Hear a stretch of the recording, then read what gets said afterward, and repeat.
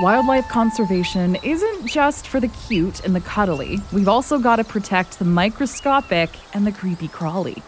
A research team at Vancouver Island University is focused in on understanding some unique itty-bitty parasites that make their home inside the Vancouver Island marmot.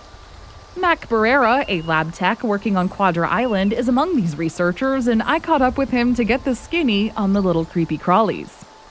We wanted to look at, so for context, Jamie, who is my supervisor, has been working on research involving the marmots for years now. But for my project, as well as some related ones, we really wanted to focus in on the parasites of the marmots here on Vancouver Island.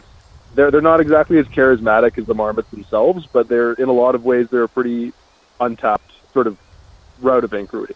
And so what we tried to do was basically just to isolate these parasites from the marmots on Vancouver Island, and then use genetic sequencing to compare them to parasites from other marmots or other species on the mainland. And basically what we found is that the marmot has at least one unique parasite that exists nowhere else, and another one that is potentially unique enough to be called a species as well. So it's kind of new information for us, and really at the end of the day, it's really just the most important takeaway is to highlight how much biodiversity would be lost if we were to lose the marmot. It's an extension of kind of the ecosystem influence that the marmot holds. Okay, certainly. So it's not just the Vancouver Island marmot that is endemic to the area. It is the parasites that they carry with them as well. Exactly, yeah. There's at least two that are pretty unique here, and maybe even more. When we're trying to think about conservation of a charismatic species like the marmot, there are also, in this case, kind of synergistic effects of preserving its unique parasites, which are valuable biodiversity as well.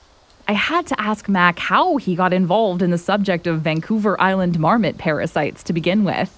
I just kind of got interested in the power of genetics as a tool to teach us about wildlife. And I started with interest in more kind of, large macro animals like marmots and other things that we see walking around. But actually, to be honest, I mean, the opportunity to work on this project on the parasites just kind of presented itself. And I for one, didn't really appreciate how spectacular and interesting these little creatures can be until I kind of took this project on. But, I mean, I think it's just one example, like I say, of all the different, cute, cuddly, and creepy crawly critters that we share our backyard with. This project came about as an undergraduate research opportunity while I was doing my bachelor's at VIU. For those who aren't aware, especially on Vancouver Island, but also on the mainland, like there is some pretty awesome research being done into our own backyard right here. And for anybody who is maybe aspiring to be a researcher and has some specific ideas about what that looks like, I mean, I've honestly been quite surprised and appreciative of the opportunities we have right here to do work in our own backyard. Vancouver Island is considered a biodiversity hotspot within the already remarkably biodiverse province of British Columbia.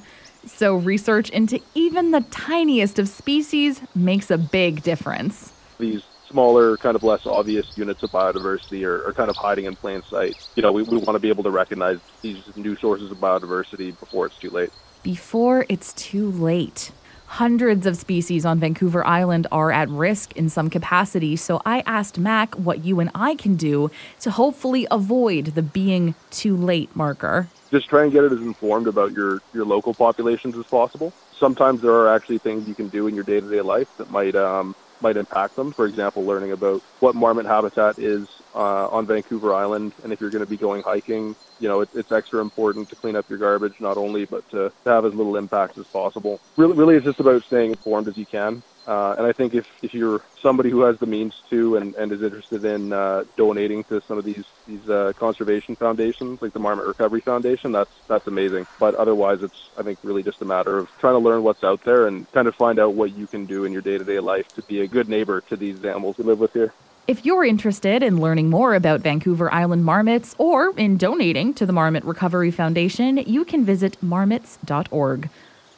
For Shaping BC, I'm Jerry Mayer Judson.